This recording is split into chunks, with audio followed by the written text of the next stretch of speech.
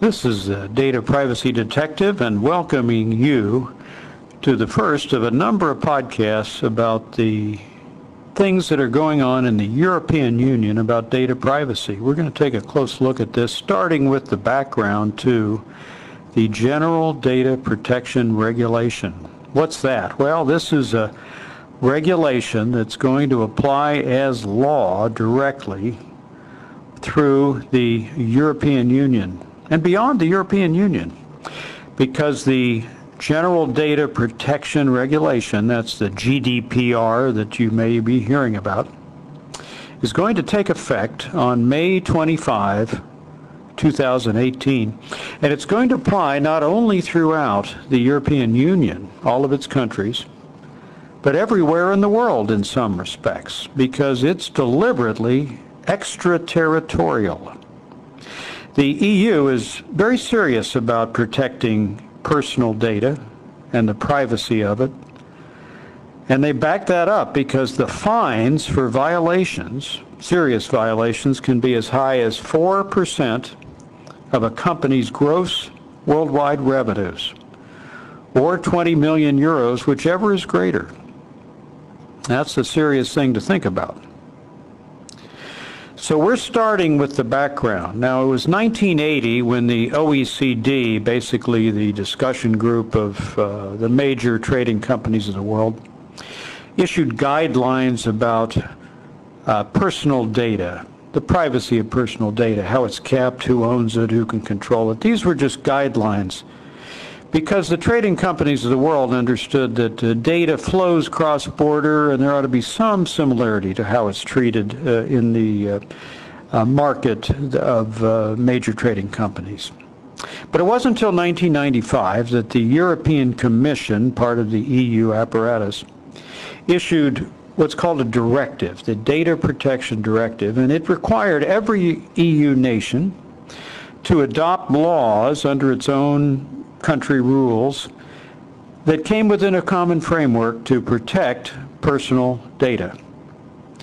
And this directive resulted in laws throughout the European Union that differ in some respects, but all of them restricted what a controller can do with the personal data gathered of European citizens and residents. And it announced restrictions on the export of personal data outside of the EU. What happened as a result of that is the European Union said, well, don't export personal data that businesses gather in the EU unless they're going to a place that has equivalent levels of protection for the data. Well, the United States does not have an overarching personal data privacy law the way the EU does. And so the U.S. was declared not to have equivalent personal data protection. And that led to arguments about things such as, do airlines coming from Europe to the United States have to share data about everybody on the airline? Pretty obvious thing in the wake of 9/11, wasn't it? But would the U.S. protect that? And so these arguments came to force between the two governments, that is the government of the EU and the government of the United States. And that led eventually to what was called the safe harbor understanding. And this was to say, okay, if a U.S. company is going to receive data that is exported from Europe, personal data, it would handle it in an equivalent way. And the way it would be done is companies in the U.S. could sign up with the U.S. Federal Trade Commission saying they're going to comply with the basic equivalent ways of dealing with data, and there are different ways that can be done. And if so, then they wouldn't be hauled into a court basically in Europe about this, but they would deal with the Federal Trade Commission. Well, eventually that led to a decision by the European Court of Justice a couple of years ago that said, sorry, but the U.S. still is not an equivalent place, and so they threw out the so-called safe harbor. Now, at the same time that that happened, the European Union was well on the way to creating this GDPR, this regulation that in May of 2018 will replace the directive and the different country laws backing up the directive that implemented it in different ways throughout the European Union. And so the GDPR which covers a whole host of data privacy things, will replace this directive on May 25th, 2018, as directly applicable EU law, with the aim of upgrading and harmonizing how businesses handle personal data that originates in or has to do with European citizens and residents. Now that's what this series is going to explore as the Data Privacy Detective focuses on the details of what is about to happen throughout Europe and throughout the world. The regulation in general requires any business, for that matter individuals who are conducting life as a business as a life, to have a legitimate reason, first of all, to collect personal data, and then it gives people, the individuals, they're called data subjects, substantial power over the collection and the use of that information about these individuals, about each of us, at least for European citizens and residents. The GDPR really goes far beyond any other national scheme that exists today to protect on a wholesale basis the personal data of its citizens and residents. And it reaches beyond the EU's borders to protect this personal data.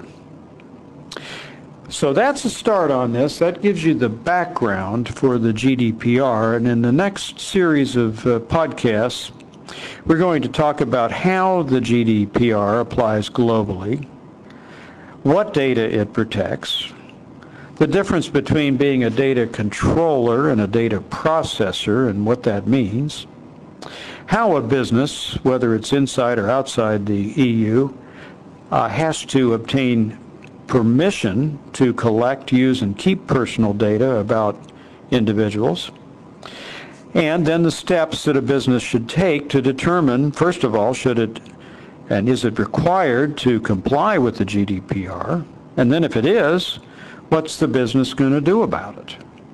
A very complicated issue that many companies are scrambling to deal with before May 25th, 2018. So we'll be touching on all of these things. One thought before we leave this podcast. This gives every business an opportunity really to take a look at itself. How does it want to collect and use the personal data of people, employees, customers, subjects for data mining, people who participate in healthcare studies, every individual that touches a business. What does a business really want to know about those people? What data does that represent? How is it going to be used? And then, how do you treat the people whose personal data are being gathered? Because the GDPR requires compliance to the extent that it does, and it creates an enormous opportunity for business to ask itself, how, regardless of the law, regardless of GDPR, how do we want to treat individuals? Today, headline stories about Facebook and data breaches and Cambridge Analytica and everything else. Privacy is very much at the top of mind of politicians and citizens and everybody else, because we're all individuals. We all have personal data that we care about. Many of us would frankly rather have a moment of fame than protect it. But one way or another, we all know we must protect some of our sensitive data, and some of us want to protect all of our personal data and really rather be left alone. So that's the world we're in. The GDPR is a challenge to saying, well, just let anything go, we'll see what happens, because that's not the world we live in anymore. And the GDPR is the focus of the next broadcasts of the Data Privacy Detective. Remember, protecting your personal data begins with you.